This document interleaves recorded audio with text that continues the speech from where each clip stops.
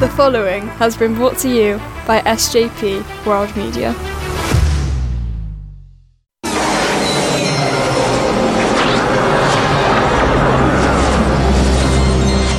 Oh boy.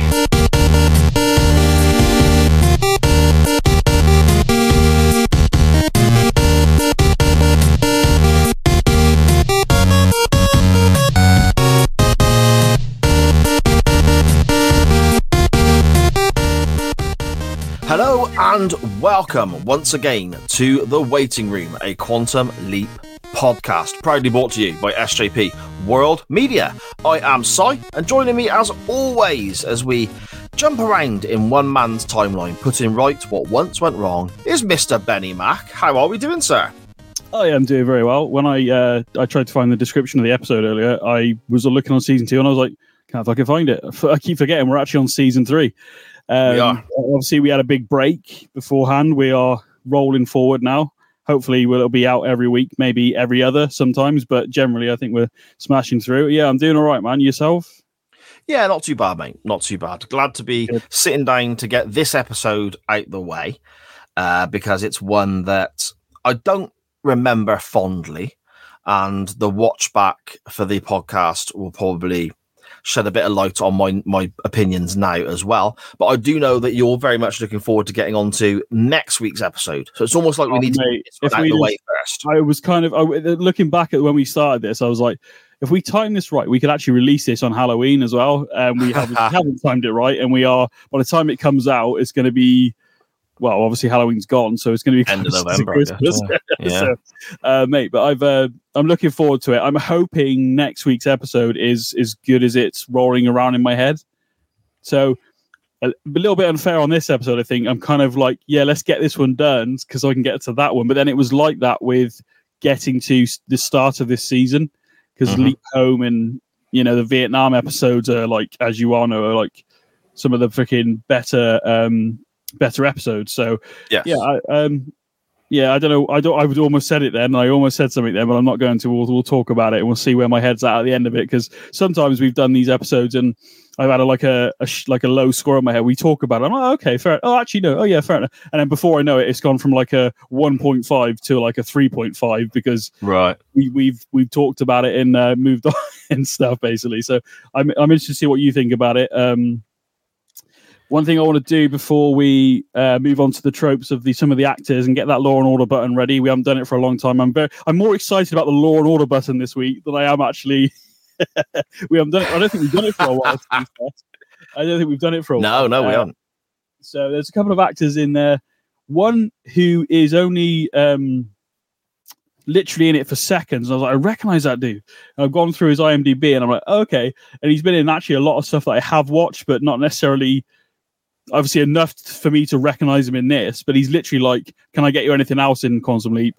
And they say champagne and that's it. He's literally the waiter and that's it. And I'm like, so, but we'll get into that in a moment. But so I don't know when will this actually air, but I thought I've been wanting to do like a bonus episode with you for a while. We have talked about it off air. I think we may have talked about it on a previous show back in the day.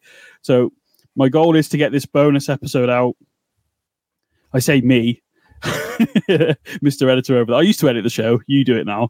But somewhere, I don't know, maybe like just before we go away on the holidays, maybe it'll come out, I don't know, on the 22nd of December or something like that. But we'll get it recorded ready for that, obviously. But we've covered this time travel show for the last couple of years. Obviously, since then, since we started a new Quantum Leap series has been rebooted. We will get this is not this, by the way. So if anybody that's listening thinking we're going to do an episode from the new Quantum Leap, we're not. Not this time. Maybe another bonus one later on down the line. We need to get the old Quantum Leap out of the way first. Yes, I'm with you 100% with that. As much as I love it, I like the fact we're on season 3. I was looking at the other day because we're 5 seasons. We are literally kind of in the middle now. We are getting there. There's some great episodes still to come though as well. Which there's another episode I've been waiting for since season 1, where I think it's in season 4, so we're still a bit off it. It might even be season 5 actually, mate. So I'm way off it. But I thought just to break it up a bit. A bonus episode for around Christmas sort of time. Again, the thing I'm going to propose here isn't Christmassy at all. It's just a break from the normal timeline. And I've chosen 3 films. Okay. And I thought it'd be cool if you may have not seen them. I've seen all of them back in the day. It's been years since I've seen them, but I have seen them. And I've been but I've got 3 films, and then next week's episode, when it comes out, we'll sort it outside between us. But I think you got the Twitter, but yeah, yes. We'll set the poll up on SJP, on my at Benny Mac BYMACK, on SJP World Media, on Quantum Leap Room Pod. I've forgotten the tagline for it on X. Waiting Room Pod _, isn't it? I think that's right. Yeah, that's right.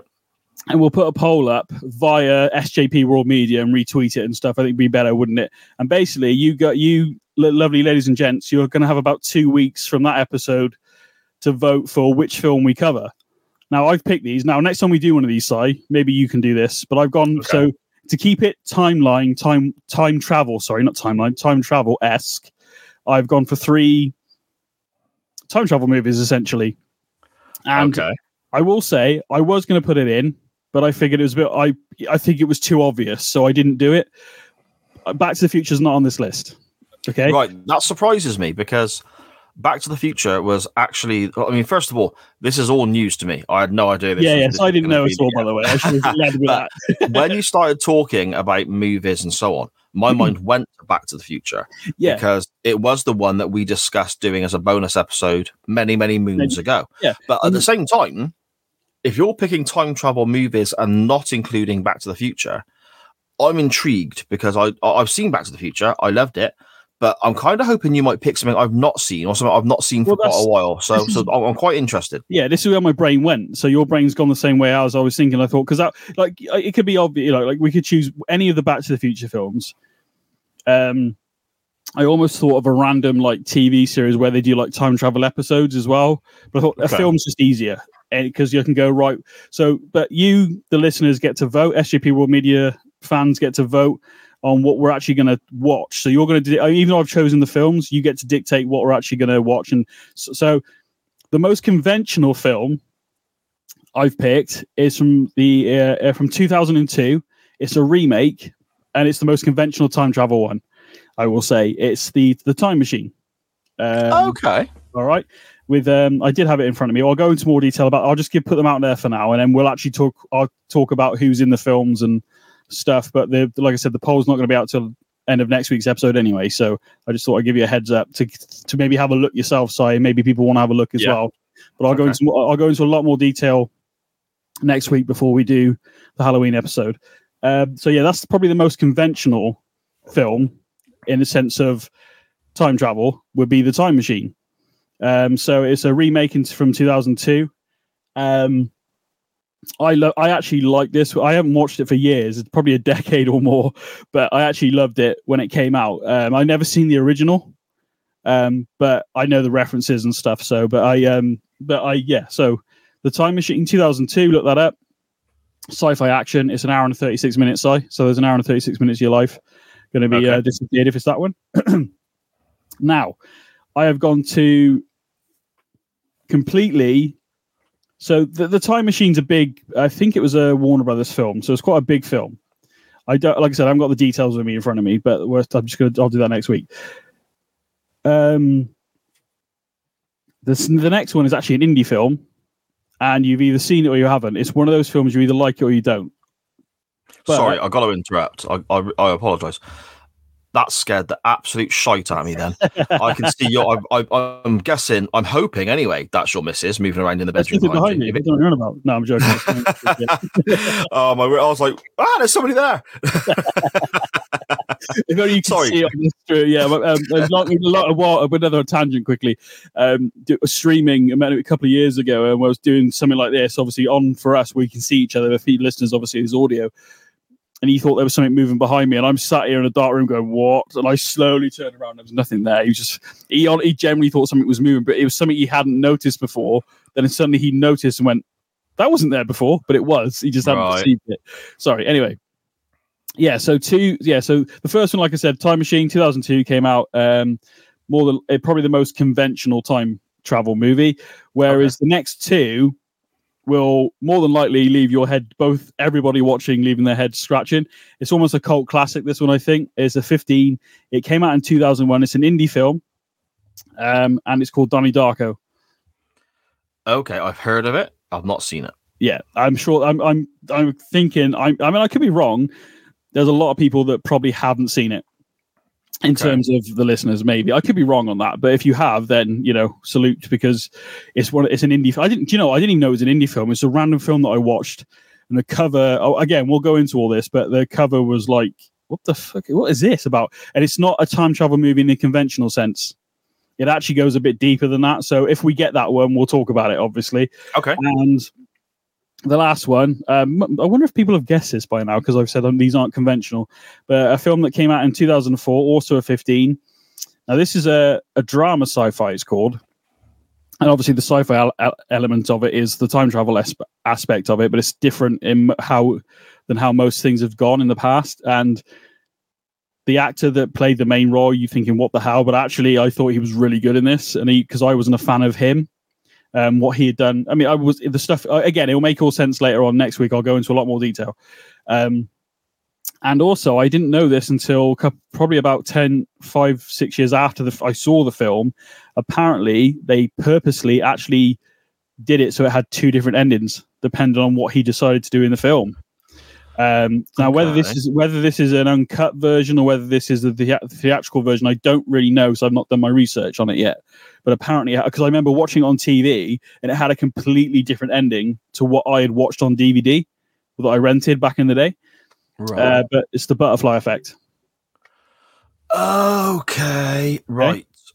Again, I'll go into a lot more details about this. Then we'll get the poll up so we can get on with this week's episode. But I'll get all the actors' names and stuff. I do remember them, but I want to just leave it for people to research themselves and see what they think. And then, but yeah, we'll put the poll up after Halloween episode next week, and then you'll have about 2 weeks or so to vote. So give people plenty of time to either research it or watch them and think, what do they want us to talk about, really? So first time in waiting room history that we're actually giving over we're moving away from Quantum Leap for an episode, and we're also giving you, the listeners, the opportunity to vote on what I foresight to watch, basically, out of one of these films. Yeah, I mean, from again, very briefly, because we'll get on to Quantum Leap in a second. From my standpoint, Butterfly Effect, I'm 99% certain I've seen, but I can remember nothing about it whatsoever. Interesting. Okay.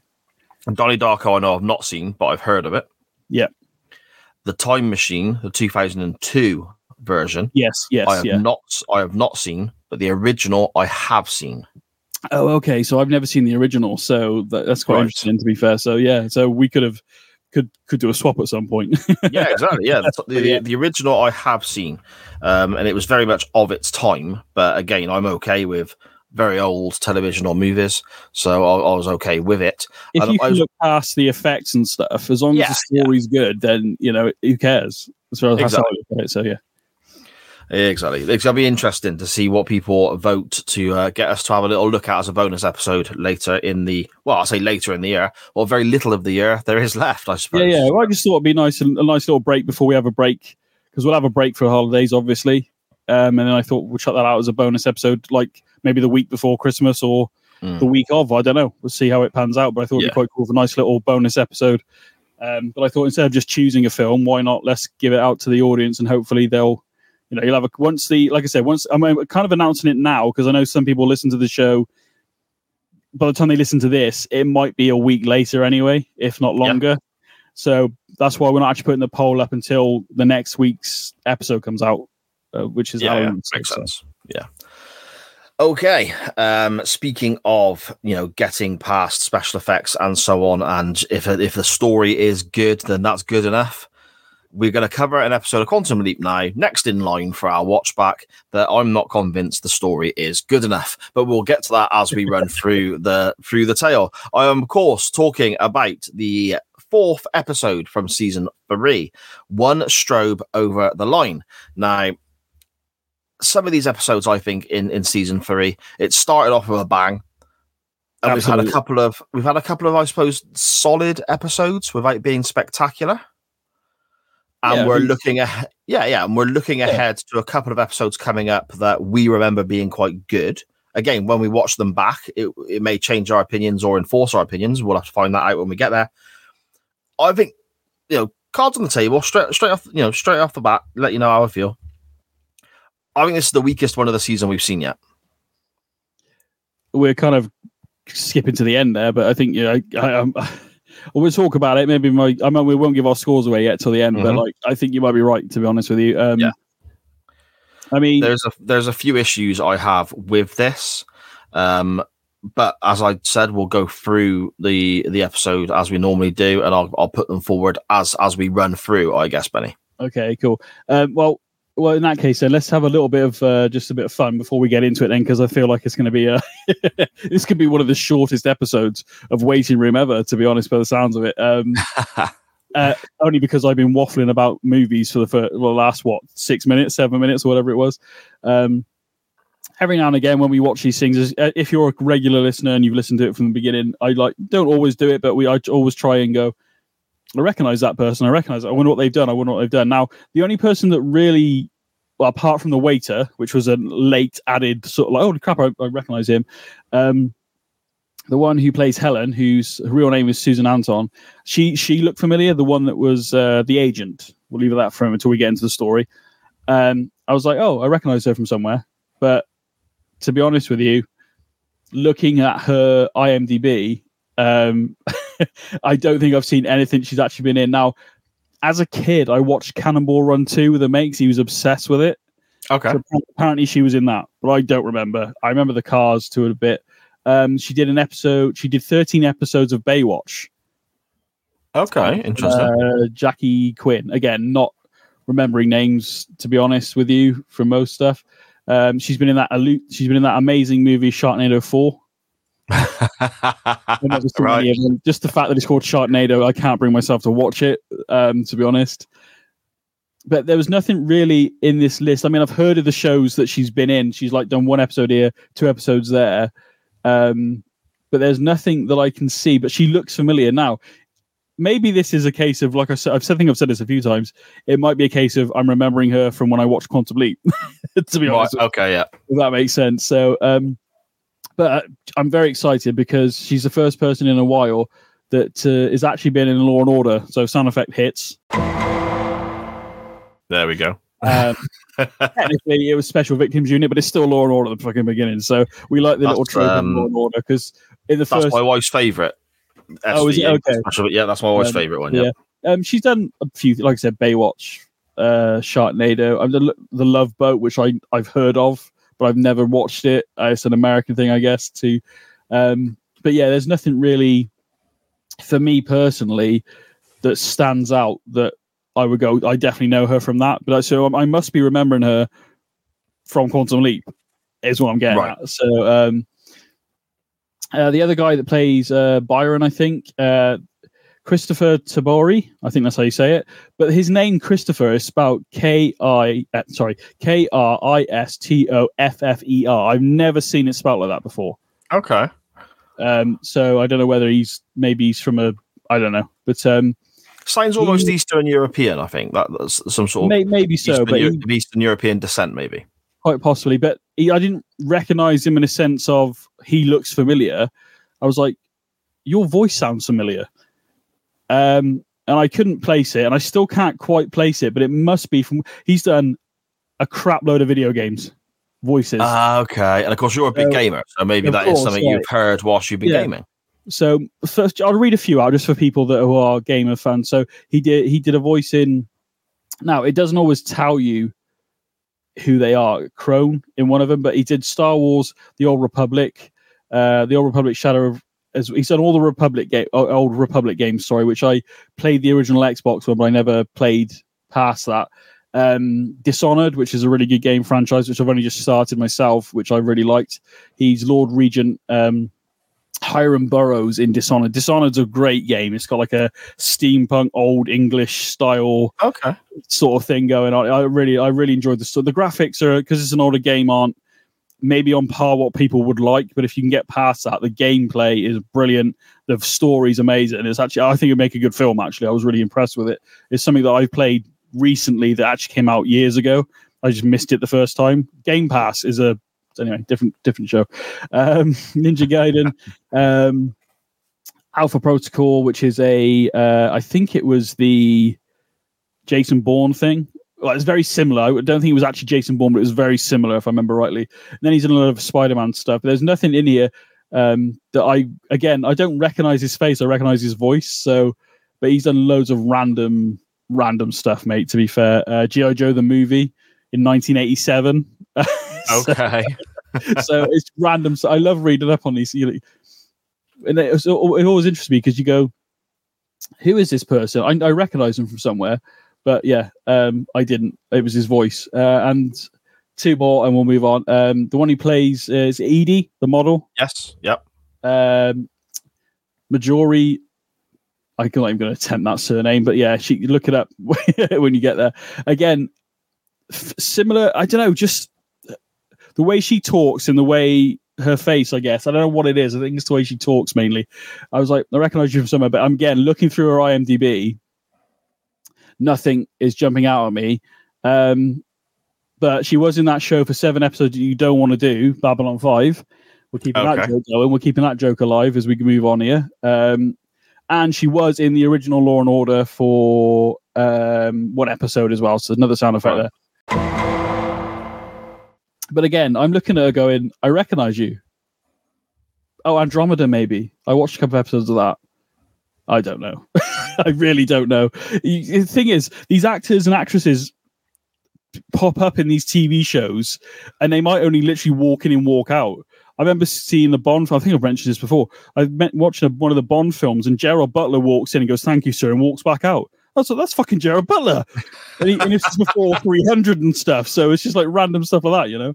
And last one, purely, I was like, holy crap. And it's just literally a waiter who is literally a non-character, basically, isn't he? Let's face it. Yes, would you like some champagne? Yes, we will. Or would you like some dessert? I forget what his line was. I was like, do you know what? He looks familiar.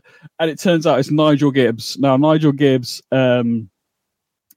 he was in Naked Gun 33 and a Third, The Final Insult. Most recently, for people that have watched Netflix, he was Jesse Jackson in the Dahmer Monster, the Jeffrey Dahmer story on Netflix. Okay, I've not seen that yet. Quite a weird, but as it's based on real life, so it gives that extra stigma. He was in SWAT as well in the 2018-2019 for 2 episodes. The newer one, not the old show. NCIS Los Angeles. He played Harold Irvin for people who are fans of that. He was in Bones as well. He's done like random 1 or 2 episodes here and there. So I watched Bones for a little bit. The first couple of seasons of Bones, that was quite good. Got a bit daft after a while, but the first couple of seasons were okay. Yeah, I'm sorry, mate. I've just realised where I know him from. Okay. Breaking Bad. Right. APD detective Tim Roberts. He did 4 episodes of Breaking Bad. That's where I know him from. Yeah, because I've only watched that recently as well. Yeah, loads of other stuff. I was trying to see. He was in CSI in 2003, the original CSI as well. Angel. Remember that show, the spin-off of Buffy? Yeah. For 1 episode. Yeah. Well, the guy who played Angel, I can't remember his name now. Yeah, he was one of the main characters in Bones as well. Yes, he was the cop. Yeah. Again, I've only seen bits. Just trying to see whether he's done in Law and Order, just so we can have the sound effect one more time. No, I'll just double check. And he wasn't in the show that you hate, which is Babylon 5. So I don't hate it. I've never seen it to hate it. Okay. I mean, it was just interesting that a waiter actually got more attention this time than like the actual actresses and actors that were in the show. It was like I recognize him, and he's been in so much. He's like a random cop. He was in American Pie 2 as a random cop as well. So he tends to be a cop or an FBI agent or like the interrogator. Yeah. He's got that sort of look to him. Yes, then. Yeah. But yeah. So yeah. Anyway, sorry. That's right. No worries. Okay, so. We first see Sam in this episode here, one Strobe over the line. the sort of mini trailer, I guess, the cliffhanger on the end of last week's episode. Sam leaps into the middle of a photo shoot, and there's a big fuck off lion roaring in his face, and then he says, "Oh boy," and that's that. Kind of pick it up in the same place here. Sometimes the beginning of the following episode is a bit longer or slightly different to the end of the previous episode, but it's roughly the same what we see here in this one. And then it all kind of just goes away quite quickly. The lion isn't attacking him. Sam stands up, has a little look around, wonders what's going on. And effectively, we see a model named Edie who is going off because she's tired. The shoot isn't going so well. And her agent is a lady called Helen, her representation or whatever it may well be. And she basically hands her a handful of pills. And when I say a handful, it is a bloody handful. She's saying, take these, and shunts a load of pills into her hand. And that's effectively setting the scene right from the off. The pressure from the agent early on to have the model Edie taking these tablets. And Edie's response straight away is that she can't take them anymore. She can't sleep or eat. They're kind of coming to the end of the shoot. Sam makes excuses to try and get away from it all. We meet Byron as well, who is involved in the hiring of the models for the photo shoot. I guess he's another form of an agent, potentially. The Byron character?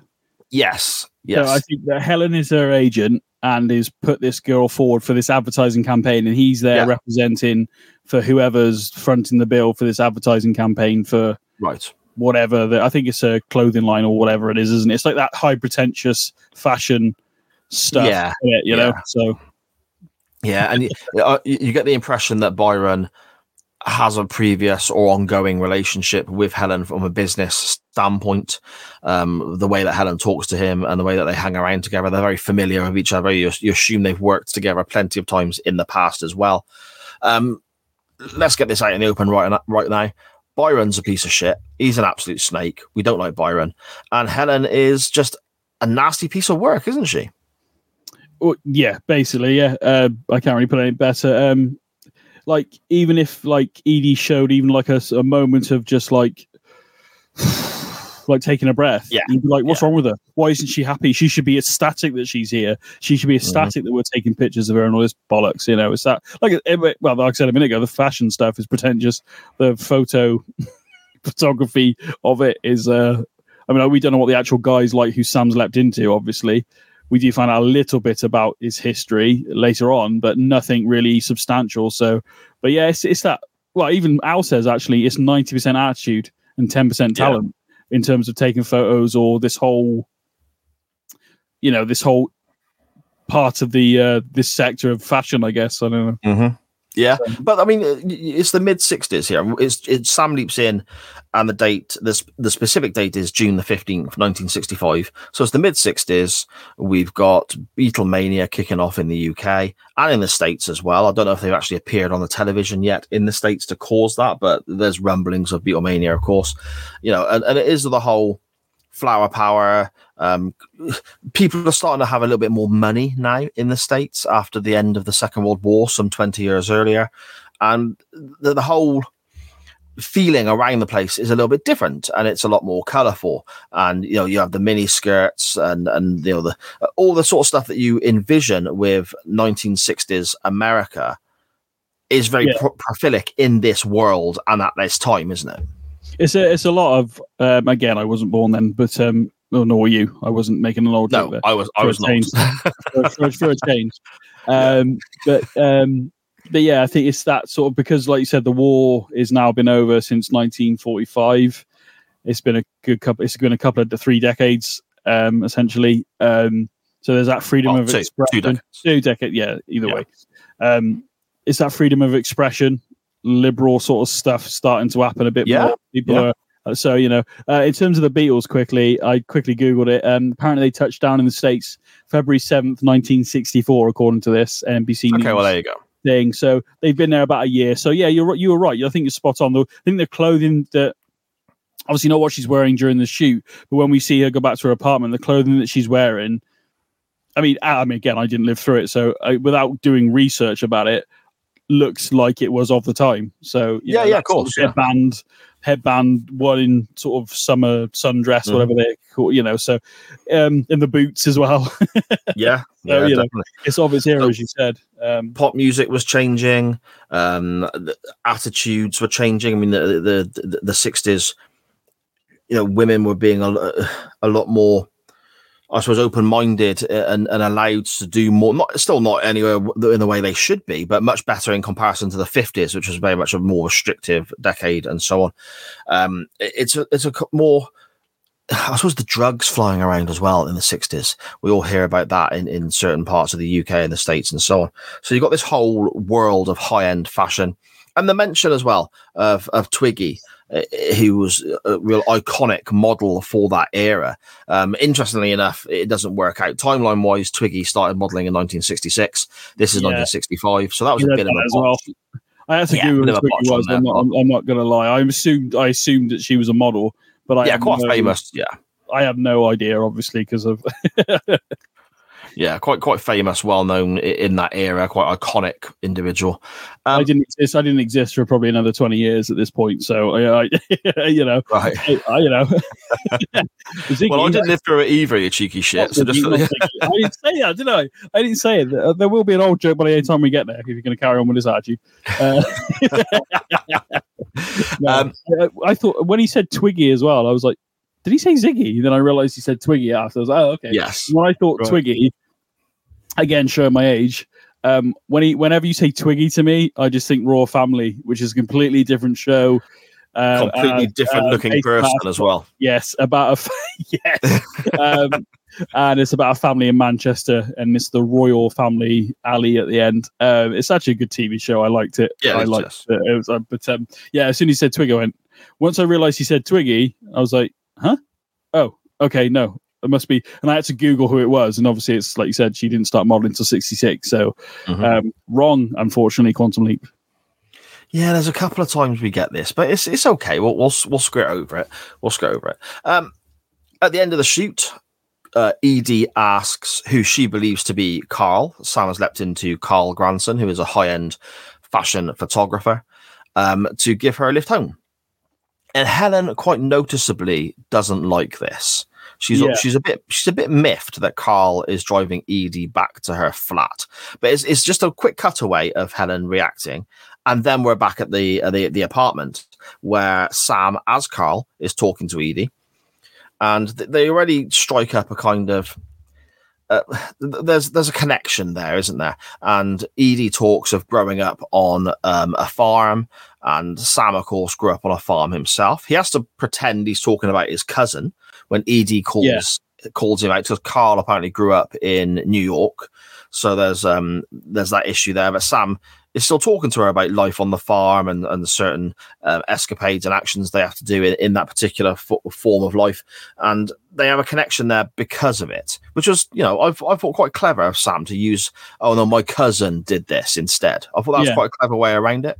It was obviously, as that goes on, there's a nice little bit later on as well. But yeah, he goes, oh no, my cousin. We've kind of skipped over it as well. I was going to mention it was we have Al hit the ichometer very quickly in this one, because he realizes that Sam's a photographer, and he's like, oh, I wish it was Playboy, like literally within seconds of being there. Then he essentially Googles it on Ziggy, and he said Twiggy then on Ziggy, and it doesn't come out till a couple of years later.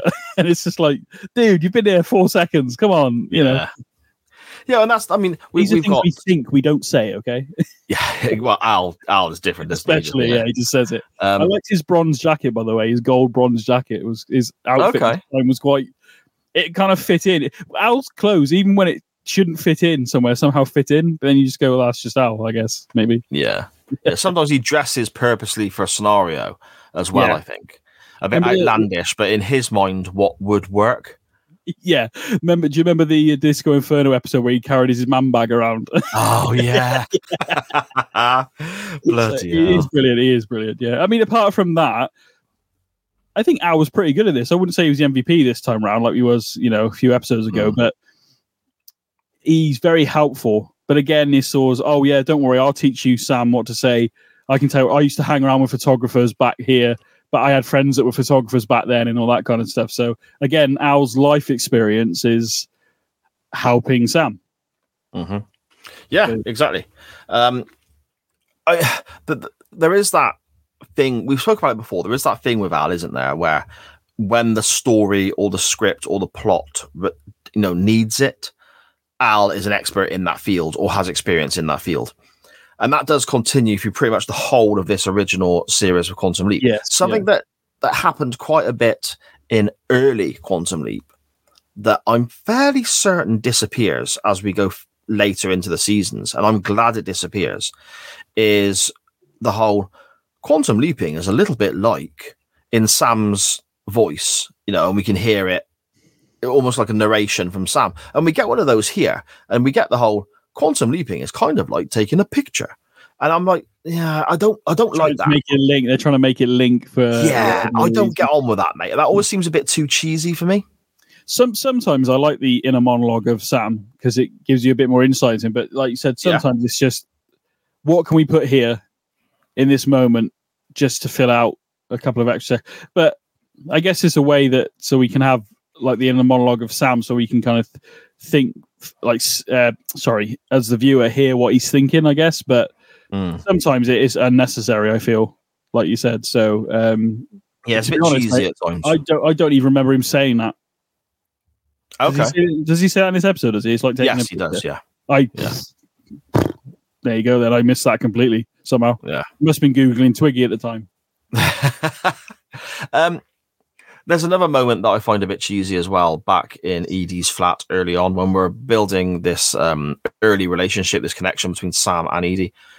She's got plenty of cats. She's got lots of cats in her apartment, and it seems like she takes in strays or homeless cats and so on. And they start talking about this one particular cat who arrived and is now being looked after, and he had no home. And Sam starts comparing her taking this cat in to quantum leaping again. And it's just a bit like it really feels like they're trying to crowbar that in to this particular script. And I just felt it just really stood out to me because it was obvious of how much of a force it was to get that conversation into the episode.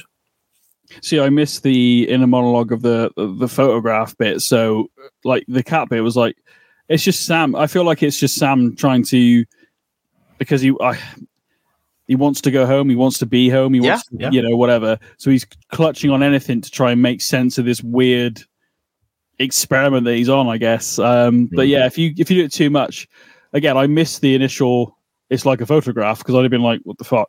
But the cat thing was okay for me. But yeah, like you said, I think, I don't know. So you don't need it all the time, is what we're trying to get at. And also it ended up being a bit like, because he mumbles under his breath about having the cat living with this woman, and he goes, "Oh, lucky guy." And then because he's this, when you see the reflection of Sam in this body, he's got the hair, he's got the scarf on, he's just that, as you'd imagine a photographer to be, even nowadays to a degree, I feel like in New York, not just in the 60s. But yeah, it comes across very like, oh, he's coming on to me type. Yeah. Yeah, I like the fact that Sam stumbles over himself and over, and it becomes a joke, luckily, because otherwise that could have been completely and utterly. Well, if it was Al, it would have been a bit creepier, I guess. Maybe, I don't know. But well, yes. Speaking of Al, we see him now, and we get the comment about wishing it was Playboy and someone. He arrives. Yeah. He arrives. Interestingly, he arrives in Carl's apartment. Was it? I thought it was at the beginning. Sorry, man. I thought that comment was near the beginning. Was that in the apartment? Yes, it was. Yeah, we don't see Al until they arrive at the apartment, and I suppose it does. Just thinking about it now, it's only popped in my head. It does ask the question: how did Sam find where Carl lived? If he only sees Al the first time already in Carl's apartment. The only thing they didn't touch upon it. Obviously, is a good question, but the only thing filling in the gaps here now for the writers, I would say he maybe looked at his driver's license, which would have your address on it. Which but he's got no Google Maps. You can't type it in. No, good point. Maybe he's got a map in his glove box. Maybe there's a whole deleted scene of him answering clumsily, can you tell me where this apartment is? Maybe, I don't know. Yeah, potentially. But yeah, we skip forward and he's at this guy's apartment. And yet we've had episodes before where, I think early on, is it the, I forget the name of the episode, but he has to get the captain to drive him back to his house because he doesn't know where he lives. And he even stops the car. And I love little touches like that. I love little touches like that because it covers that part of it, doesn't it? Yeah. So, I mean, as the audience, we are kind of just like filling in the blanks. I would assume a driving license, and maybe he got a local map from a shop. I don't know. I didn't write the show, but it's a good point. He goes literally from this woman's apartment. Maybe does he? No, he doesn't live in the same building as her. So yeah. He could have just gone. Even a little comment of like, when Al finally appears, it's taken me 2 hours to find my apartment. That's all you needed. Yeah. You know, he could have just said that. Al, where have you been, damn it? Yeah, that sort of thing. Yeah, I could have been home an hour ago, and it took me 2.5 hours to find my apartment in New York. And obviously he's got a car because he gives I can't remember her name. That's terrible. Edie. I want to say Ellie. That was weird. Edie, a lift home. So obviously she was given directions for that. But yeah, I'm guessing he looked on a driving license. That's all I can think of. Yeah, fair enough. Al explains that Helen's modeling agency is going bankrupt, but that's just kind of a throwaway comment. But I think it was quite cleverly put in there by the writers because it does kind of explain why Helen is so desperate to push Edie to the lengths that she does. And those lengths include overdosing in about 3.5 days' time of alcohol and pills. Now, the use of the word pills here, Benny, this irritated me because we only get one real explanation from Al as to what drugs it is that Edie is taking and overdoses on. Yeah. And the rest of the time, everyone, Al especially, but Sam, Edie, Helen as well, whenever she does make a comment about it, just refers to them as pills.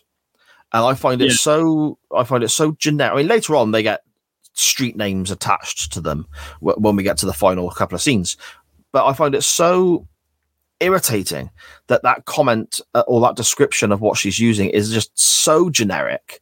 It almost feels like, you know, when you were a young kid and you're putting on a drugs are bad play at school, and it's just like, oh, he's taken a lot of drugs. Make sure no one else takes drugs. Drugs are bad. That's how it felt when they kept just going, oh, the pills are bad. Do you know what I mean? You sound like the Hunchback of Notre Dame then. The pills. They make me hard. No, that's wrong pills. I was going to say something else. Different show. Yeah, they don't. They just pill. We don't really get told what they are. Something to perk her up, obviously. Like you said, we don't get any actual street names until literally, I think, the last 6-7 minutes of the show. But yeah, it is almost like a "don't do drugs, kids" sort of moment. But what is she actually doing? Could be blimmin' what they call Pro Plus for all we know. I don't know. It's I mean, don't get me wrong. We find out later on. It's literally mentioned once that some of the drugs that she's taking are amphetamines, which would make sense because the effects of those drugs it curbs your appetite, it wakes you up, it keeps you alert, and so on. Incredibly addictive, of course. It's literally mentioned once that's what some of these pills are, but it's not until the very end when Helen herself actually names them with some street names. But even then, it's not really explained exactly what she's taking. And I mean, at the time, this is 1990 when this first aired in the States, there was a big anti-drug thing going on. Lots of TV shows were having characters, I suppose not just in the States, because a few years previously we had the Just Say No stuff with Grange Hill. Yeah. There was drug culture is always, you know, depending on which decade it is, depends on which drugs it is, of course.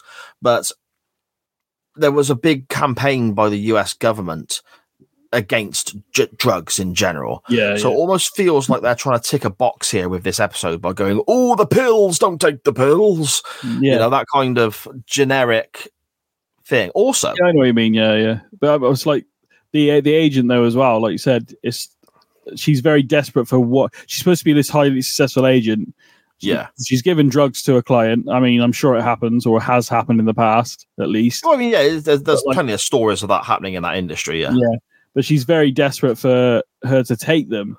Helen wants her to take them, and it's like obviously because I think I get the vibe that by this point, I think it's the second time she offers the drugs up. Is like she's her only client, and then obviously we find out that her age. I think we've already covered it, but her agency is in trouble at least. Yeah. So it's very like desperate to, even to the point of like, well, we'll get onto that in a bit, but like just like almost like there's no care of like, here, take these. She might as well. It's like going, can I have a couple of your Skittles? And like reaching and grab a handful. She's literally not just going, here's 2, take 2 now, and you'll feel better. She's like, here you go. Fucking just throw them at her and it's see a what fistful, sticks, isn't it? Yeah, it's a fistful of it. And the one lot she had, it was like the bloody hell, huge. What the fuck is in that? Like I don't even know, but they're the pills, so I don't know. Yeah, it's it's to keep her awake, and it keeps her awake so much that she ends up not being able to sleep. So when she does come back around to do another modeling thing, she's too knackered to do it because these things have kept her up literally, and then she, obviously ends up crashing during the day, and then more and more. It's a vicious circle, isn't it? Now, I don't know if this has an effect on how you would write this kind of thing, but there was a change in when Quantum Leap was airing in the States at this point.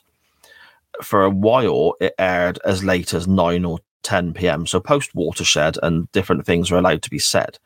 This episode here aired at 8 p.m. And I don't know if it was the first. So there might have been a couple before, or whatever. I don't know. But this would have been one of the earlier ones to have aired at a slightly earlier time of 8 p.m. So I don't know if the whole the pills thing was a decision made because they didn't want to name the drugs specifically, because younger viewers might have been watching. I don't know. But either way, I find it a little bit of a cop-out, to be fair. It makes sense, doesn't it, actually? If they need to, so it's almost like, we don't want to tell you what they're taking, just in case they go, can I go and get some, I don't know, coke or amphetamines or whatever, the freaking, obviously coke's a different thing, but, it's just, I don't know. Yeah, so actually that makes a lot of sense now, because maybe him saying the pills, and if you add the ad breaks in as well, by the time they get to near the end of the show, it might just be past Watershed, depending on if it just about, or maybe almost. It would have been pushing 9, wouldn't it? If it's an hour-long program, so if it started at 8, it'd have been pushing 9, I suppose. Another way of looking at it, I guess, would be when you do a film for like I don't know the actual the numbers, but for a 15, say, you're allowed a couple of swear words within the film, and if there's too many swear words, then it becomes so you might allow, like in a 12, you might only have like one, like fuck you. Whereas, in a 15, you might have 3 or 4 or 5, and then in an 18, obviously it's just freaking, it's an 18 over here, whatever the equivalent is in the States. I assume a 12 is very similar to a PG-13 over there, I guess. Yeah, I'd imagine so. I don't really know, but so I think there's maybe saying the pills is a way of, you're allowed to say the drugs, but you're only allowed to say them once. Okay, yeah. Maybe. So by saying the pills, interesting, you're skirting. Yes, it's a cop out, I agree, but it's also the rating of the episode is, you can only say pills. You can't, but you're allowed you're allowed to say amphetamines once. You're allowed to say this once. So they waited to the last minute to say it at the end, so you actually know what you're tackling with and how to deal with somebody who is under the influence of those drugs. Maybe. Does that make sense? Oh, okay, yeah, no, that does make a lot of sense. That's made it much clearer. Thank you. That's really that's great stuff. We head back to another photo shoot. Then Sam is expected to shoot these pictures. He's obviously nervous and worried and concerned, and Al is going to talk him through it, which is a standard kind of Quantum Leap trope, I suppose. And Edie is visibly wobbly. She's tired. She's struggling a bit. Sam says to take a break, and this is where Helen chucks more pills at her and gets her to take some more. And she nonchalantly does as well, because she made I keep forgetting her name. It's terrible. Edie said, "Look, this is the last time. The previous time," and Helen's like, "Yeah, no worries." And then she didn't say it like that, but she knows she's lying. And she goes, "Oh, here's some pills. You need to, She doesn't just go, "Here's the." She goes, "Here's the pills. Take." She kind of slides them in her hand and says, "Take." Eventually saying, "Take them." And Edie's like, "No. You said last time was the last time." She goes, "Oh, well, I have my fingers crossed. This isn't fucking eating an extra piece of chocolate, love. This is fucking this is not good." But then Edie's like, "No." But then Helen does the guilt trip of, "You need this. I need this. Do you want to provide your family with, because Edie wants to become a veterinarian eventually. She wants to help support her father and her farm and all this kind of stuff." So she uses Helen's like using the whole guilt trip on Edie, going like, "Yes, do you not want to buy your dad his farm and equipment, your brother or sister's education?" So she plays the whole guilt trip basically of like, it's not just you, it's all of our jobs type sort of. It's an emotional blackmail, isn't it? Really? Yes. There you go. Yeah. Sam eventually gets into the swing of things with this photo shoot, gets an idea to release a cage full of birds, and everyone's impressed. And he kind of, I suppose, it's another moment that happens in Quantum Leap fairly often, where the people looking at who Sam has leapt into, they're looking at him like, what's wrong with him? And this is the moment where he kind of dispels that concern, and everyone accepts them back for who Carl is, I suppose. And then we all go to dinner, Benny, don't we? Yeah. There is a moment just before we go to the dinner bit. There is a bit of like, Al's almost like, because Sam starts getting into it and starts taking pictures. "Oh, it's like painting with people, Al," and all this kind of stuff. And he gets into it, which is good. But then there is a bit where Al actually has to tell Sam, probably 3 times in the end, to, "I think she needs a break. Sam, I think she needs a break." So actually, it is quite nice. I know we rip into Al a little bit because some of the sexist comments, but he's like, "Look, I think you should stop. You need to have a break." And then Sam's like, "Yeah, okay, cool." And actually, I do like the fact that Sam interjects that little bit of fun near the end of the shoot where they let the birds out and they've got to try and catch them, because everything's been quite serious up until that point. Sorry, but I just wanted to mention that quickly, just because I love Dean Stockwell, I love the Owl, the character, but we do rag on him a little bit with some of the sexist comments that he comes out with. Of course. But as an character actor, Dean Stockwell was one of the best, if not the best, as a character actor for me personally. So she's given the drugs because that's what I was going to say. Helen also says about, we need to go to dinner later with the people that are paying for this shoot, who are paying you to impress them. So take the pills, take your good pills, So, and I didn't really, I think, as you already mentioned, I did pick up on the fact that Helen earlier did look a bit like, why is he driving her home? And then obviously we get to that a little bit, but we get to the table. It's stereotypical. A load of guys around a table drinking champagne with the agent, who's Helen, and then Edie. I will get it right by the end of the episode. I keep wanting to say Ellie, mate, every time. I don't know why. And it's Sam then makes because they're like, "Oh, do you want dessert or anything?" And Sam turns to Edie and says, "Do you want anything else you didn't eat at the shoot?" She says, "No, I'm fine." And then actually really snaps at Sam as well. Like, "No, I'm fine. I don't want to eat anything." Like, I don't know. There's a touch of consciousness there of the fact she's a model, but I think it's down to the drugs, isn't it? And it's almost a withdrawal thing, isn't it? I think suppresses your appetite, I think, is mentioned at some point. So, Sam handles it perfectly. I think he handled. He could have quite easily just shut off and not bother talking to her, but he's like, no, don't worry, we'll do.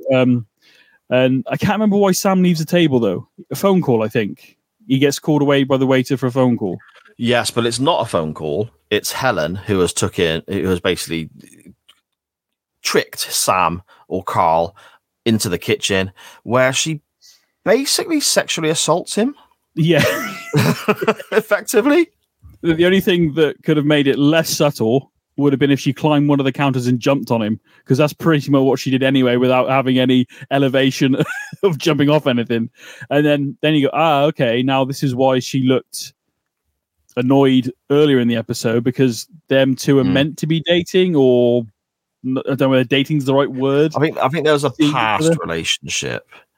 The impression, I mean, I don't know for certain, but the impression I get from little bits of dialogue here and there is that, and again, I suppose little bits from Al as well. Al mentions that Carl wasn't afraid of taking a few pills himself, the pills, and all this sort of, So I get the impression, by the way they're talking and acting and other characters are around them, that Carl was used to partying with the models as well. Helen herself used to be a model, didn't she, as well? Exactly. And he used to shoot her. He used to take pictures of her. So maybe he's moved on to a younger model, or at least Helen is panicking that has happened, that she's moved on. Because Helen obviously takes these tablets herself as well. We're aware of this. And her level of paranoia, I think, is quite prominent as well in this episode, with regards to she's freaking out about her business. She's freaking out about Edie not fulfilling her role and her business going under because Edie's not doing what she should be doing.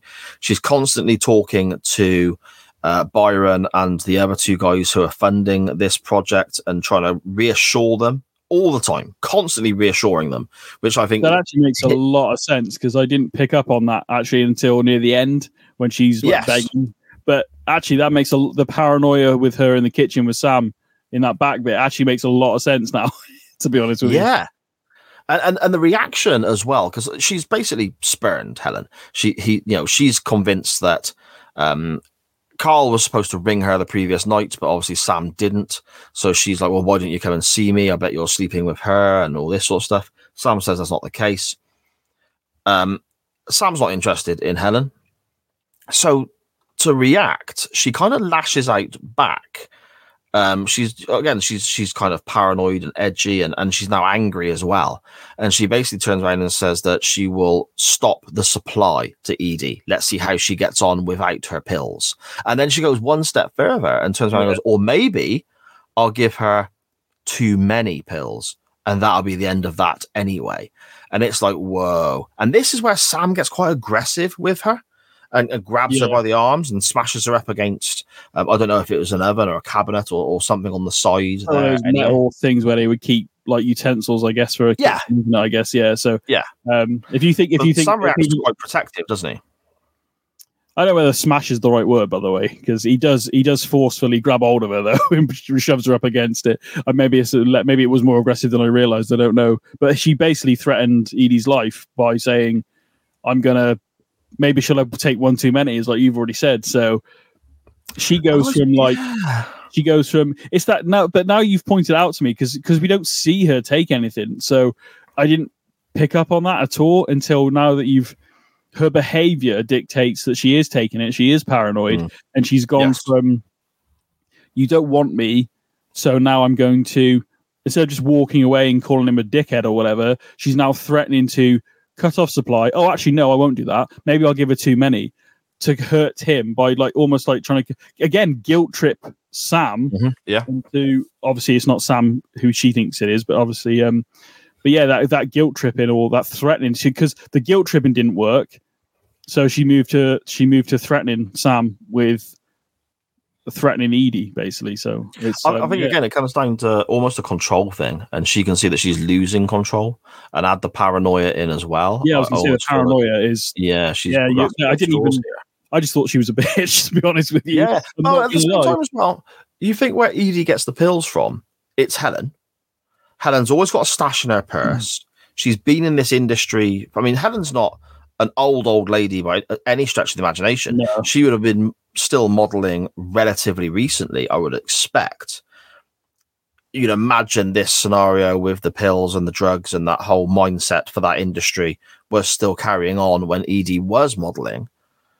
You know, I mean, she even says at dinner, doesn't she? Oh, don't worry about it. You know how us models are. We try not to eat because of the shoot coming up and all this. She's almost saying, yeah, I'm on the pills, without actually saying, yeah, I'm on the pills. Yeah. I suppose. But also, she's desperate to keep her business going, and that's her motivation. So it's good to have it's good when you have a TV show when the bad guy, bad woman, whatever, the bad person is, you have the logic of why they're doing what they're doing. Should they be doing it? No, but we know why. She's trying to keep her business afloat. And every time they mention something negative about Edie or her or whatever, or they keep talking about bringing in another bloody model, she's straight in there with oh, no, it's just this, it's just that, just anything she would literally, based on her behavior, lie, cheat, steal to get her way, basically. So, now, if she loses her money, is it because of the business, or is it because she'll lose her supply of uppers? Yeah, well, it could be anything, couldn't it? So, yeah. Sam goes back to the table and basically decides he's taking Edie home. So our next scene is the Sam and Edie are back at her apartment with the cats, and Sam talks to her about the pills. And then very quickly, it's decided that Sam is going to help Edie get off the pills over the course of this weekend. They have a shoot on the following Monday, so I'm assuming they just have the weekend off. This is a Friday. And then we get kind of, I suppose, a montage-esque scenario of different moments throughout the course of the next day or two. Sam sleeping on the sofa. Edie is twitching and she gets too hot. She's too cold. Her skin's prickly. And again, all withdrawal symptoms and so on. She then gets quite paranoid at one point and thinks that Sam is talking to someone, talking about her and so on. Until we get to the point where Edie kind of reaches breaking point and she starts scratching and frantically searching around her apartment looking for any of the pills, Benny. Yeah. She finds it in like a little pot or something, and then we have Sam trying to wrestle the pills away from her. And but then we do see again, now it makes perfect sense. But now I didn't, obviously not in the Edie bit, but the Helen stuff, what we just talked about.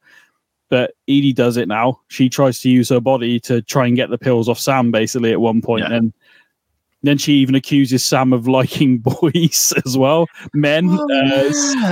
She turned very quickly, and then Sam picks her up and gives her quite a passionate kiss on the bed, and then walks out and says, "Go to bed, get to sleep." It's again, this we talked about this before about pacing and stuff, and they've crammed a lot of stuff in this segment of getting her off the weekend off the pills in a very short space of time. We've even skipped like the Sunday because she wakes up on the Monday. I know I'm going ahead of it here, but like I don't know. I just feel like we could have lost a little bit earlier and had a bit more of this and dealt with the struggle a bit more, because it's very much like, oh yes, so you get a bit itchy and you get a bit like paranoid and blah, blah, blah. And then all of a sudden, oh no, you slept all the way through Sunday, which I'm not saying doesn't happen. It's just I have no idea, but we could have maybe lost something earlier, I feel, to maybe have a bit more of the struggle of this is why you shouldn't do pills.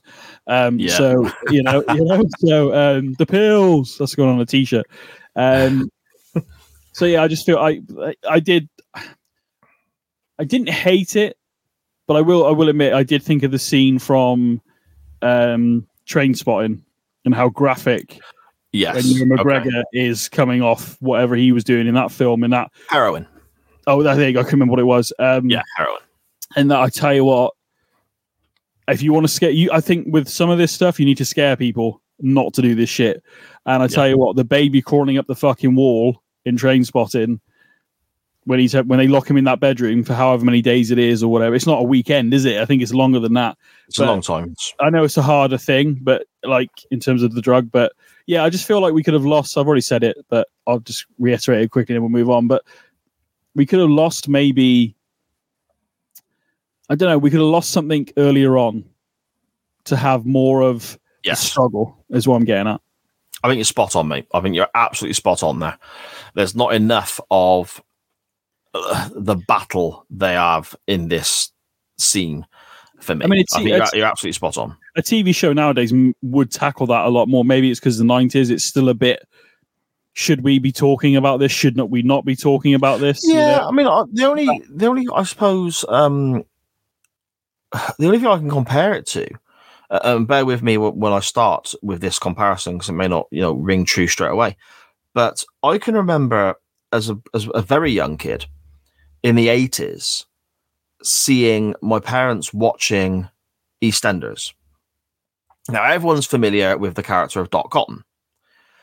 I'm assuming everyone of a certain age will remember her son, Nick Cotton. Now, he was in EastEnders from the very first episode in 85, I think it started. But he was a nasty piece of work, a thief, a criminal as well. And he was a heroin addict.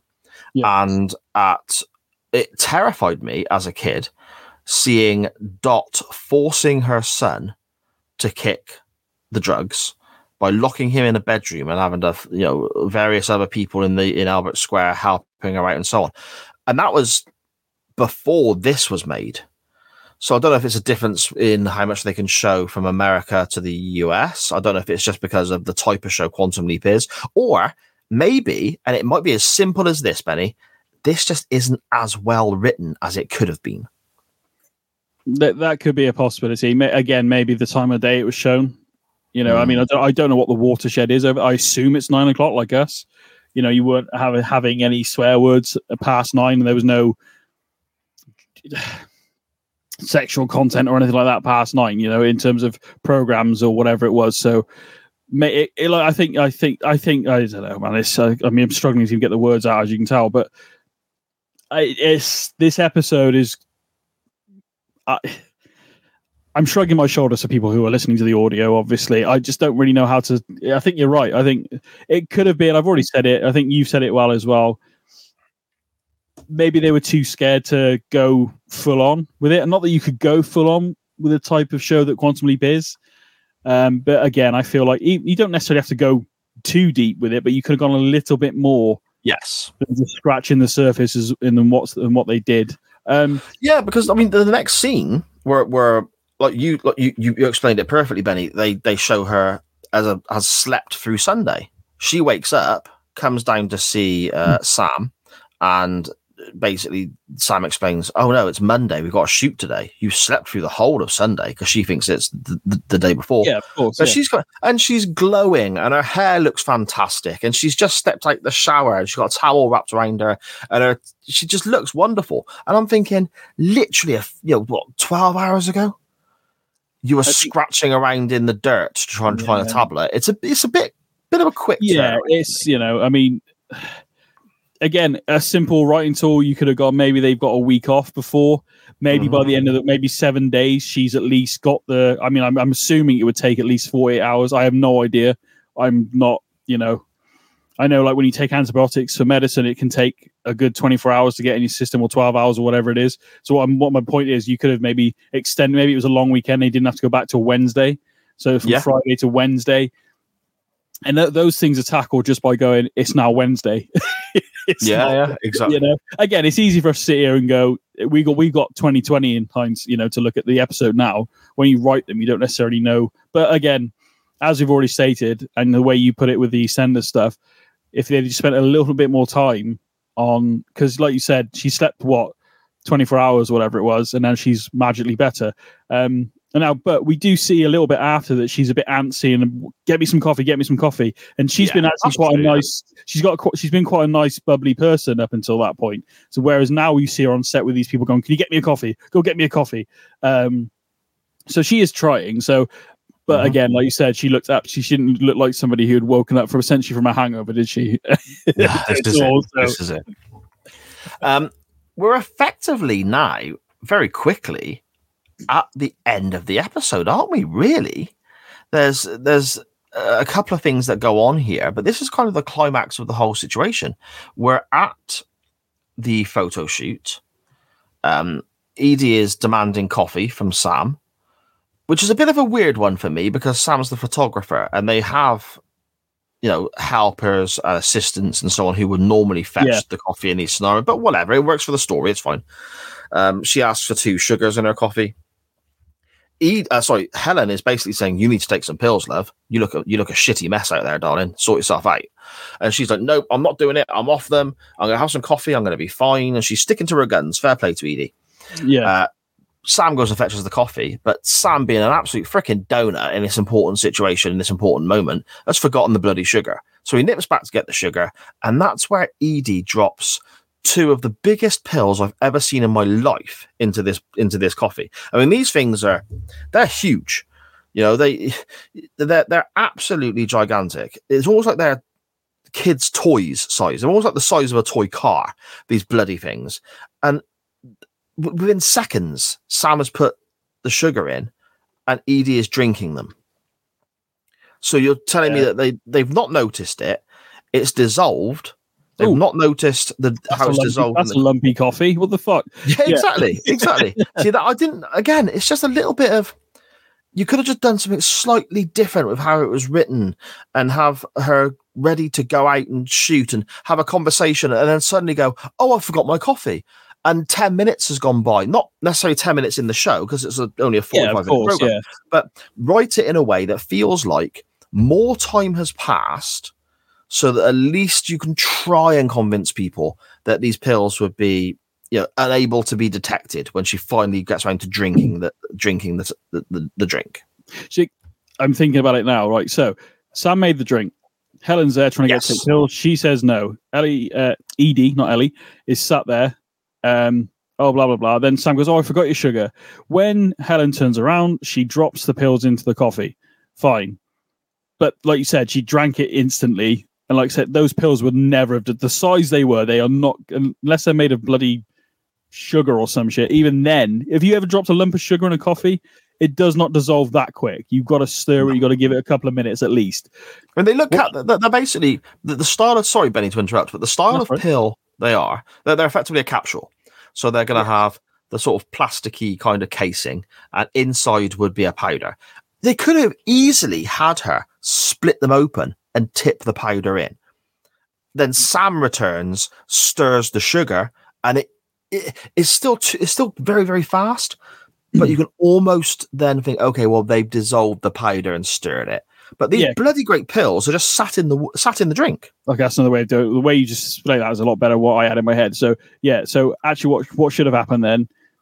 Sam brings the coffee over, puts it down. Oh, I forgot your sugar. No problem. Edie sat in a chair, so she's not looking. Helen's like, okay, well, I understand. She could have done that way. Turned around, split the pills like you said, tip the innards into this coffee. Sam comes back with the sugar. Here's your sugar. Edie pops the bloody packet, puts the sugar in, stirs it herself, and that way so that would have made more sense. All the other one was going to be Sam bringing back the sugar. Here's the sugar. Helen goes, "Oh, I'll put that in for her." He goes, "Okay, cool. Are you ready for your shoot now?" She goes, "Oh, I just need to pop to the bathroom." "Okay, no problem. Come straight over after." And then she comes back. "Come on, we need to shoot." Gulps her coffee. Off we go. But your way was a lot better. Just split the pills, stir it in with the sugar. Sorry. It's just so silly. Show can be absolutely amazing, but there are elements of this within this show sometimes. Again, I feel bad even saying this, even though we don't know anybody from the show, but it's just like, it's just lazy. Yeah. That could have been done so much better. And it wouldn't have taken any more time for Helen to split those tablets and do it slightly different. Here, I'll stir your coffee for you. And then you could even go, why are you still trusting this woman when she's stirring your coffee?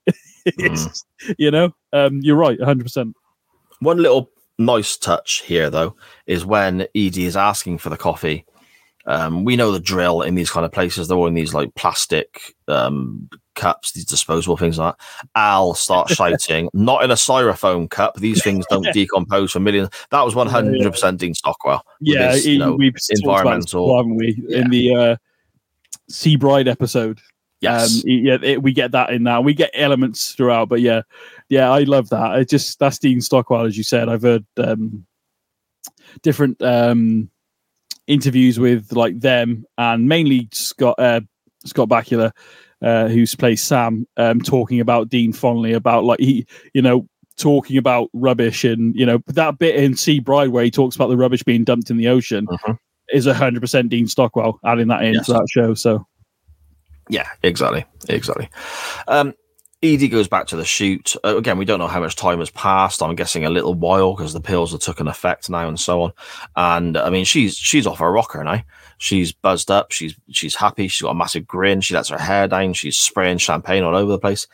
And then she starts picking on poor Snowball, who is the lion from the previous shoot. She's splashing the lion, spraying the lion with champagne, which, okay, might make for a good picture, but it's pissing the lion off. Lion reacts badly, as you can imagine, chases Edie across a lawn. Sam gives chase, and then the lion's dealt with quite quickly, which at first pissed me off.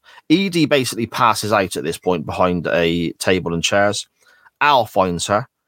We get this effect of Al, the hologram, standing there calling Sam, and then the lion coming through Al, which I thought was quite good for the time. But then the lion handler, turns up and goes, "Oh, I've got his lead here. Let me get rid of him." Initially, that pissed me off, and I was like, "Well, no, because that is kind of how I suppose it could potentially happen." So I was fine with that, because we need to get on to the more pressing issue of this is when she ODs. The only thing I will moan, I understand why you're pissed off, because I was, but the biggest thing for me, all the stuff you mentioned, I was like, for goodness sake, but the way the trainer approached the lion was very nonchalant, like, "Oh, I've got the lead, I'll sort him out." No, I wanted the trainer just, again, little couple of seconds, just to be sort of holding his hand up, go, whoa, whoa, whoa, whoa. Oh, calm down, mate. I've got him. Now let's go. Rather than just, I've got it. Yeah. He literally just walked in like, "I've got his lead. There you go. I'll take him for a walk." And it was just Snowball. I forget to mention, Benny, Snowball, before chasing Edie and Sam, Snowball's had I think is one of the business partners or just a hanger on. Snowball's just had a chomp on a guy in a bush as well, mind, doesn't he? Yes, yeah. You know, it's a bit different from a dog bite. I mean, dog biting you is obviously bad, but a lion freaking wouldn't just bite you, take your freaking big chunk out of you out. So yeah, the trainer could have been a bit more like, I mean, not go full on like Owen from Jurassic World or anything with the raptors, but just a little bit more approaching him a bit slower, because this lion has just lost his temper. And you need to make sure he's calmed down. I was scratching behind the ear for all I care. He just literally, "I've got his lead. There we go. Goodbye." I can't even, in audio form, I can't tell you. It was literally just a very nonchalant, like, "I got him. See you later." Yeah, there we go. Again, it's just, now I feel like they're rushing to get to the end now. Yeah, which doesn't exactly. make sense, you know? We then get the moment that I think I mentioned last week on the waiting room here, of my lasting memory of this episode before I rewatched it, and that's Sam walking. Back then, it was just to me, he was walking the model, but now I know it as Edie, to try and keep her awake until the ambulance arrives, because she's ODing. And they're talking, and she's talking about the farm and her family, and she's trying to, Sam basically trying to keep her together. This is after, by the way, Sam checks her pulse, but he checks her pulse with his thumb. Bear in mind, Sam is a qualified doctor. You wouldn't check your pulse with the thumb. He's forgot he's a doctor. I'll stick up for him. Okay, fair enough. We'll go along with that. Thankfully, though, the walking and keeping her awake and talking to her, it lasts long enough for the ambulance to arrive. The ambulance takes Edie away. We still don't 100% know what's going on yet, if everything's all right, but it seems to be calming down a touch because medical care and attention has arrived. Yeah. And then we get a scene that I actually, as critical as I've been of this episode of Quantum Leap, I don't like being critical because I love the show, but I've got to be honest with what I've seen. Yeah. We then get a scene that I think was filmed really, really well. An incredibly smart bit of filming. Helen is turning around then to the money people and Byron and saying, "Don't blame me. It's not my fault." When they're saying, "It is your fault. You gave her the pills. She's not well." Sam has turned around and point blank said, "This is attempted murder. I'm going to make sure you get done for this if she dies." Yeah, that was really good. All that bit, yeah. Helen, at this point now, we've got a camera looking at effectively the ambulance drives away. Helen isn't center of the image, but she's kind of just off center. Yeah. And the camera slowly rises a little bit, showing people around, which is what happens. Everyone sort of mingles around the end of the ambulance and so on. Right. And she's, again, this is where the whole Helen taking the drugs thing really becomes prominent for me, because she's twitching, she's on edge, she's scratching her skin, and the paranoia is coming out more, like we saw with Edie earlier on in the flat. And Helen is shouting, "It's okay, I'll find other girls better," to the money guys. Yeah, but she goes from begging, doesn't she, to then We're okay. We're okay, aren't we? Especially Byron. I mean, Byron's nice enough to give her a hug, but he walks away from her like so. I don't like the fact that Byron got away scot-free because I think he was a piece of shit, and I don't think he was. I think he was maybe not part of what was going on, but I think he was aware. I think he knew. I suppose he could plead ignorance. Like I didn't know. He was always the one that was giving the "what's wrong with her" all the time. So that then kicked Helen into gear to give her the pills. Now whether he knew about them, we don't really know. But he seemed a bit of a party boy at the restaurant, drinking the champagne and singing and down in the bottle and stuff. So yeah, which we didn't really mention until now. But the wide shot you're talking about, by the way. You rarely see that, to be fair, because you normally get close up of people's faces or whatever. But like, I think it was quite good. I know Al was stood there as well. I thought Al was going to say something, but he didn't. So, as you've already painted the picture, everybody's around sort of the area, and then they all the ambulance is gone. Now they're all looking at Helen, and these people are almost. Some of them do shake their head and sort of walk away. Others are just like looking like in disgust at her, and it's like that wide shot. I thought they were going to cut away, but they kept it. And it's like her world is falling around her. You know, it's really That's good. Exactly what I was going to get to. Yeah, exactly. Yeah. I mean, she goes to the Money Men and Byron. They walk away. She then turns to these two other girls and says, "You can be my models. I know you're keen." They look at her in disgust and walk away. She then turns to Sam. Sam then walks away. And Helen is left literally on her own. But the only one left is Al, who obviously she can't see.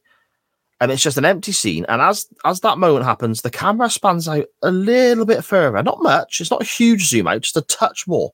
And that's when Al hits the hand link and disappears. And she stood there scratching her own arm on her own. And it really shows how, I mean, I was going to say how lonely she is and how everyone's abandoned her. But the way you worded it, Benny, was spot on. Her whole world has literally just fell apart and walked away from her at that moment. And I kind of think, fuck you, you deserve it, to be fair. Well, she's done it to herself.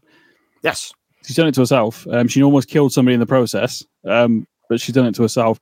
And I get, normally you get that wide shot, but I love the fact that it stayed there. It's probably one of the best things about the episode in terms of that sort of like, it's very clever. This falls away, this goes away, that's gone. And then she goes to the point of, fine, I don't need any of you, and blah, blah, blah, the usual. Yeah. But then actually she's like, crying and scratching and whatever she's doing and like distraught and like, oh god. So she's made that last comment of like, fine, I don't need any of you. Actually you do. To be fair. So our next and final kind of scene, I guess, is back at what I assume is Carl's apartment. He's talking to Edie. She seems quite happy. She's going back home. She's going back to the farm. She's obviously got a bit of cash now and all this sort of stuff, so she's going back home to get herself together. What I found was really strange was they have this little interaction and this little thing about, I'm going home, I'm happy for you, I'm glad everything's okay. And then Sam shuts the door whilst Edie is still there, leaning forwards with a big smile on her face, to the point where I thought he not slammed it, but she hasn't turned to walk away. They haven't even said goodbye. Sam just shuts the door, and it was just really weird. It's like I can imagine Edie's nose literally hitting the door on the other side. You obviously don't know why, though. Why is that? It's an elevator. It's a lift. Right. So he needs to close the door for the lift to go down. So the lift is supposed to go down. It hasn't yet. So, but I like the interaction. Okay. It turns out she lives in Indiana and all this kind of stuff that we found out earlier on. I love that. And she goes, oh, look up Sam Beckett and all this, which would be a bit weird if she actually did, because I've got a cousin in New York who's a photographer. No, I haven't. So it would be a bit weird. Yeah. Sam didn't think that through, did he? No, he didn't. But yeah, if you watch it back, he pulls the thing across and then you got to close the door for the lift to work. But yeah, there was a bit awkward, must have just like smiling, hello. Yeah, exactly. It's like, step back a bit, love, or something. Do you know what I mean? How did you feel about her? Because there was the scene we talked about earlier where they end up scrapping and she tries to use her womanly ways to get him into bed, essentially. And then Sam doesn't do that, the Boy Scout that he is. She makes a comment of like, why didn't you? And he was like, I like his comeback of like, was I supposed to? Then they have a bit of a kiss, and obviously they say goodbye. But I like the Indiana stuff and the linking back to Sam, because we just had Sam in Indiana in a couple of episodes prior. So even though we can't go home, I think it's a nice little moment for Sam. And like again, he's helped somebody, and he gets to go back to somewhere where he's from. So in a weird way, I think that is a nice little moment for me. Anyway, I thought it was, and I thought it was nice for Sam. And he's literally saying the words to Al, isn't he? She's going to be okay because she's going home. And there's that little look from the pair of them where you sort of think, oh, he needs to get back, doesn't he? You know? Yeah, I felt that well with Sam. I didn't see it, and I must miss it with Al. But when she'll be all right, how do you know? Oh, she's going home. And there's just that look of Sam's like smiling, but then there's that look of like, a lack of a better way of putting it, I wish I could too. Yeah. You know, and we don't get it very often. In fairness, we have moments of Sam losing his rag, and I want to go home, and I've had enough of this, and I'm sick of this, but he always does the right thing.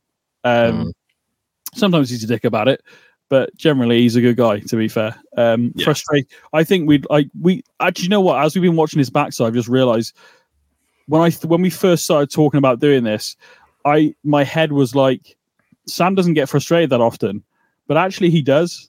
He gets a lot more frustrated about doing certain things or time traveling or not being home more than I remembered, in a good way. I'm not saying that's a bad thing, because in my head I thought he didn't, because the idea is every time he leaps he gets slightly Swiss cheesed again to a degree. But I like the fact we do see the frustration on him enough that like I said, just that look. Maybe we're reading into it too much as people watching it. I don't know, but I think there was a look of him going, she gets to go home. Doesn't say it, but you can see it on his face. Like, I wish I could. Yeah, I think you're right. This is when Sam leaps. Yeah, and he arrives in a very old-looking, almost Gothic-esque kind of atmosphere. Music playing. He's wearing clothes that fit that ilk of where he is. He looks at a book and starts to basically just proclaiming, "What? 1879?" Yeah. And then that's the end of the episode. So obviously the cliffhanger we have is Sam in 1879? Now we know, Benny, that he is not, and we will get on to where he actually is and what's going on in the next episode in a moment, but we do have to rate this episode. So 1 strobe too far out of 5. What are you thinking, mate? Do you think the episode could have been just called Too Far, or even 1 strobe? I don't know, 1 strobe too There's a reference. The saying 1 strobe too far is some kind of reference. I think it might be a drugs reference, but strobe is a word that's been placed in there instead. I think it is like a drug reference or an OD reference or one something to. I think it's a play on words, but the actual saying I can't recall right at this moment. So, give us your rating and your final thoughts, and I'll see what I can find whilst you're doing that. I mean, don't get me wrong. When we started this, I think I was going to say it's a 1. There are some good moments in it. Overall, the story is what it is. It's not. I don't think it's breaking any barriers. I don't think it's. It isn't one of the best of Quantum Leap. Put it this way, for me personally. After talking about it, as per usual, I feel the wide shot at the end, as we talked about, is one of the best bits in it. Al's. He has a bit of smut in it, and he's generally okay. I like his jacket and his clothing is really good. Sam is actually all right. I feel, as I've already said, the scenes that could have been better if they'd maybe taken out the. You could take something out at the beginning, just to have a slightly longer recovery process to show that it isn't like, oh, after a weekend, I'll be drug free and I won't crave it ever again. To the point where she has to be drugged by her agent. Do you know what I mean? So it would have been nice to see a bit more of a struggle there. But my rating, mate, I think is, to be honest, I was going to say a 2, but I think it might be a 1.5 overall, which I think might be one of the lowest I've rated, apart from the teacher one in season 1. There are good moments in it. Like I said, some of the camera work is good. The music's good. There's a few flops with some of the obviously with the whole Twiggy thing. One thing I did want to bring up quickly was the scene in the bridge where Edie passes out It's actually a same bridge and pond used in Little House on the Prairie, apparently, and it was I read this. Yeah, it was also used in the pilot episode of Star Trek Deep Space Nine. So a little trivia there, which has nothing to do with the episode necessarily. But yeah, overall, this isn't one I'm going to be going back to on a regular basis. I actually forgot quite a lot about it. I remember it being, as I was watching it, because I couldn't remember anything, but as I was watching it, I was very, this is the drug thing, I think, and she takes too many, or somebody gives her too many, or she's trying to do too much, or too much pressure. I can't. So put it this way, I've seen better shows that are on. There's a bloody good episode of Fresh Prince of Bel-Air where they deal with the drug thing very well. I don't know if you've ever seen it. Around the similar sort of time as well, because Fresh Prince ran from what? 89 to 93, 94, 95. Something like that, yeah. But the episode where it's an episode where Will gets to a bit like overwhelmed with school, trying to be on the basketball team, trying to go to dances, trying to do social things, trying to do all these things as a student, and trying to, but he was just burning himself out. And then he got some stuff off a friend that he was going to take, but then decided not to. But Carlton found them and thought they were vitamins, and he ended up taking a load and almost OD'd on them. Well, he did OD on them and nearly died. So, and the way they dealt with that in Fresh Prince was, I'm sorry, I love Quantum Leap. I'm a massive Quantum Leap fan. I feel like it was a lot better. Yeah, okay, it's not addiction as such, but it's about the peer pressure of it. And I thought it was done. Maybe it's not fair to compare, but I feel like I would rather watch that and show that as a good example of peer pressure of taking it and why you shouldn't take it.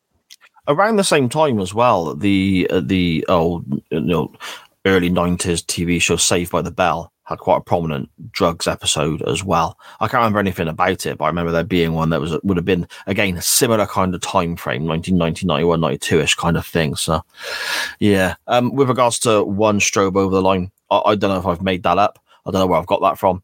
I can't actually find any reference to that. The only thing I can find is, one step too far.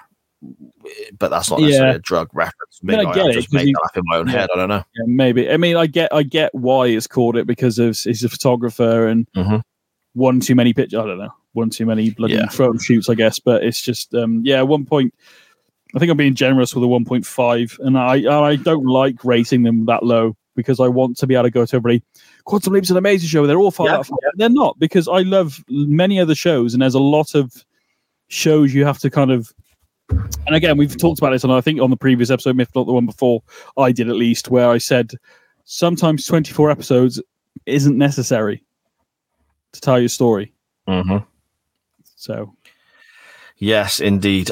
You say you think you might have gone a bit low with 1.5. Maybe you feel a bit bad, etc., etc. I've gone lower. I've gone a flat 1 for this, mate. I didn't. It's Quantum Leap, so I enjoyed it. But I agree with you. I will not go back and watch this again. I'm glad we've got this out the way. There's a lot wrong with it. It's not. I suppose the biggest issue I have is that there's potential there, and it could have been done a lot better. I think we discussed that through the episode, didn't we? Yeah, a 1. Did you say? Sorry. Yes, a 1. Okay. Well, I don't think we've. I think that's still pretty good. I don't think we've rated a 0 yet. No, not yet. I don't know. We'll see. Anyway, we'll see. Some good ones still to come, though. If we were again, I don't think we did this time, did we, for season 3? But if we were to recommend episodes from this season, unfortunately, I don't think this would be one of them. No, definitely not. Definitely not.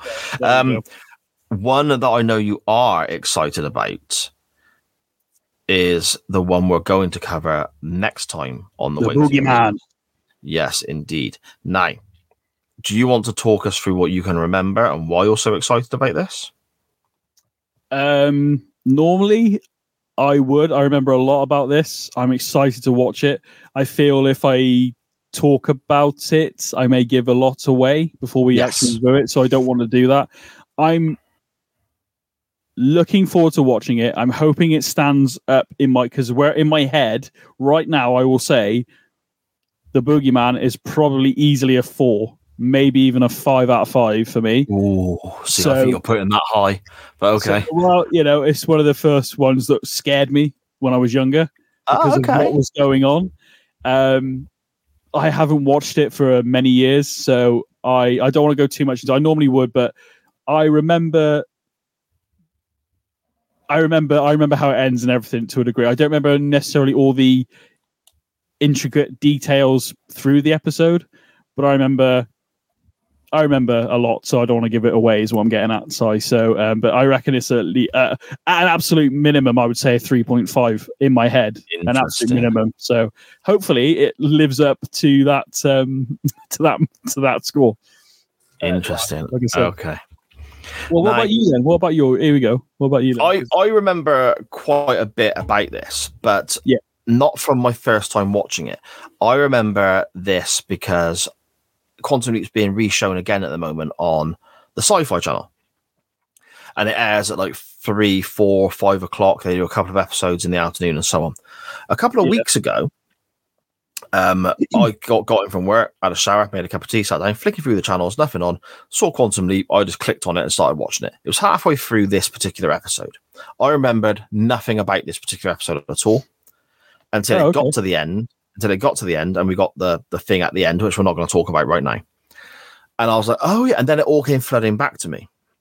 Yeah. So I'm going to be intrigued to watch it again from the beginning, knowing what I now know and things. It's a shame, really, that you didn't watch. It's a shame, really, that you've watched it before. Yeah, it is. But at the same time, I didn't watch all of it, so I'm quite intrigued as to how things get pieced together for me.